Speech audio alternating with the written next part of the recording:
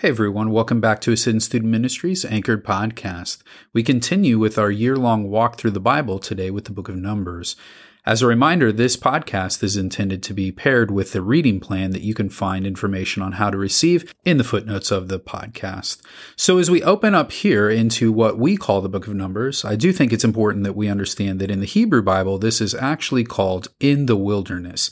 And I think that gives us a better picture for what's actually going to be taking place in this book than when we think of the English title, the book of Numbers. Because I think when we look at the book of Numbers, we get caught up in the censuses that take place at the beginning and towards the end of this book. And as we're looking at those, we then start to think, okay, hey, this is going to be some dreary opportunity to see these names and numbers for people that we don't really have a great connection to, nor really probably honestly cared all that much about. But I think when we view this through the lens of the Hebrew title, in the wilderness, I think we're not just going to get an explanation for the physical location of God's people at this time, but we also get a greater insight into the spiritual state of the people during this period of time. And I think that that's really important for us to understand because as we know, this is one of the first 5 books of the Bible that is collectively called the Torah, the writings, the instructions of God to his people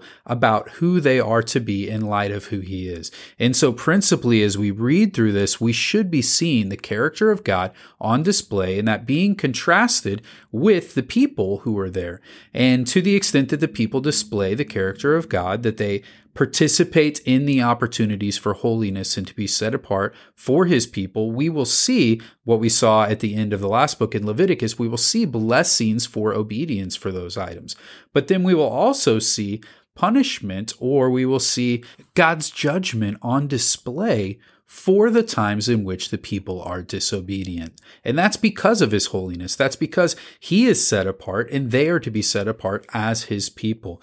And so as we walk through this, I think that that is an overarching theme that we really need to focus on as you read the book of Numbers to not get lost in what's going on. And so I do think that there are some really big passages that help us to see that, especially starting in chapter 11. In chapter 11, we see the people begin to complain about what God is doing and how it's working and how long it's taking, all of these different things. As they're waiting for God to give them what he has promised, they're looking back and saying, man, we were so much better off before. Chapter 12, we even see that extends to Miriam and Aaron, who are setting themselves up against God and up against Moses. Chapter 13, we see the bad report of the spies. Chapter 14, we see the rebellion that takes place because of that. And then we see that the people even go out and try to do it by themselves, but God does not bless that endeavor the same way he will bless the people when they go into the nations that they're supposed to be conquered, when it is his timing and when he is behind that. Then chapter 15, we see the holiness of God displayed through the Sabbath breaker being punished to death.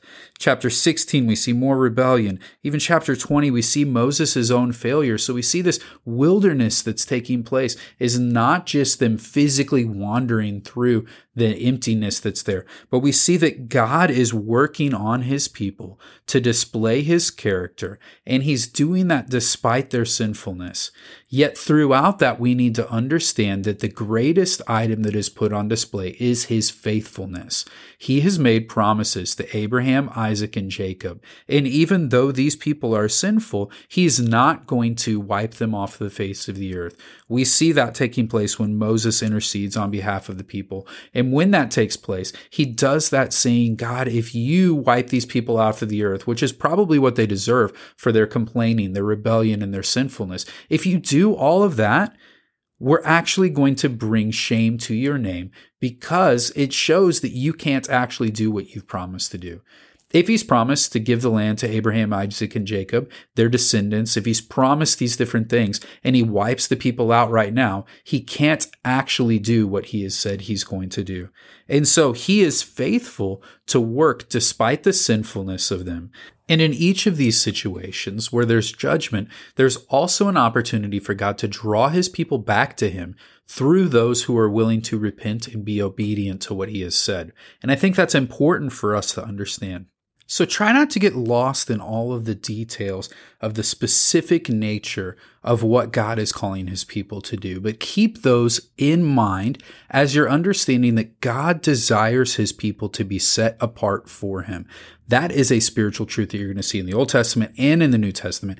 You're going to see the way in which that ark is defined as we walk through the scriptures. And I think that would help you as you see, how is this actually applying to me? Just as God had a set of standards for his people, for the people who are wanting to experience his blessing, for the people who are wanting to experience him as an individual, to be in his presence, to be a part of what he was trying to do, they had to live in a certain way, set apart, holy, just as God is. That truth is the same for the Old Testament as it is for the New Testament. And so as you're walking through this book, try not to get lost in those details, but do understand that God was very clear about what it was supposed to look like, from the layout of the camp to these many different laws and vows and counting and census and different things that are taking place. He desires the people to follow a set of procedures, to follow a lifestyle that will set them apart from the people around them. And when they desire to go back and be just like the people who are around them,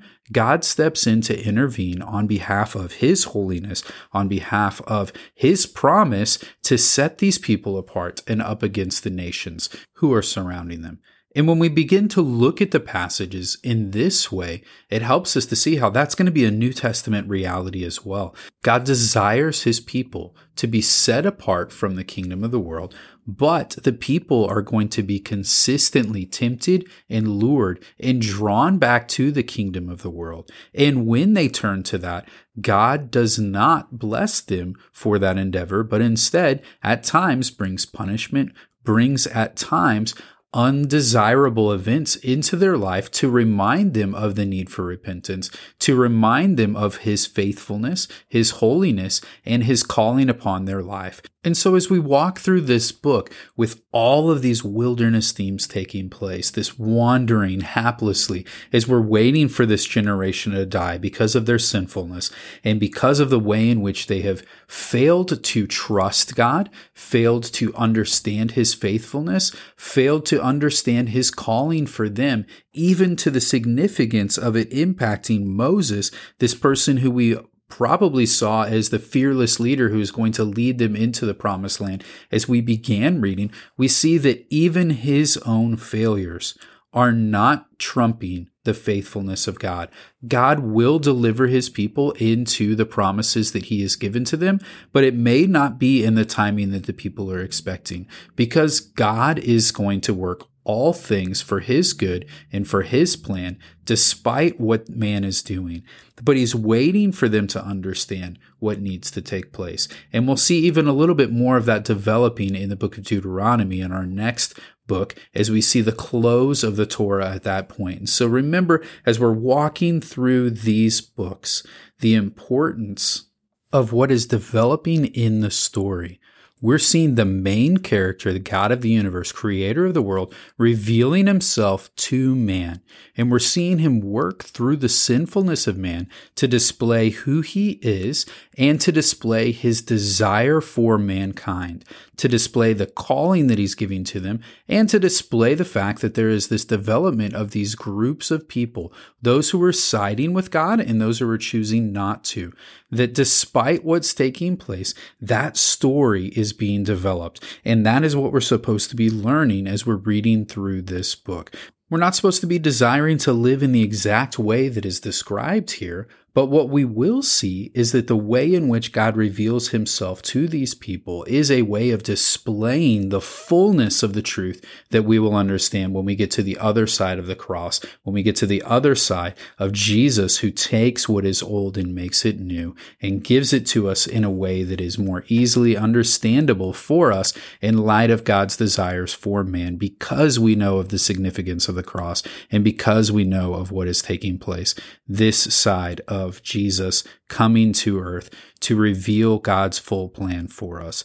So as you read through this book of Numbers, remember to look at the spiritual and the physical state that's there. Don't get lost in the weeds of the details and what's taking place, but develop your understanding of how God is revealing himself and seek to pursue him in his presence as you read. Know today you are loved.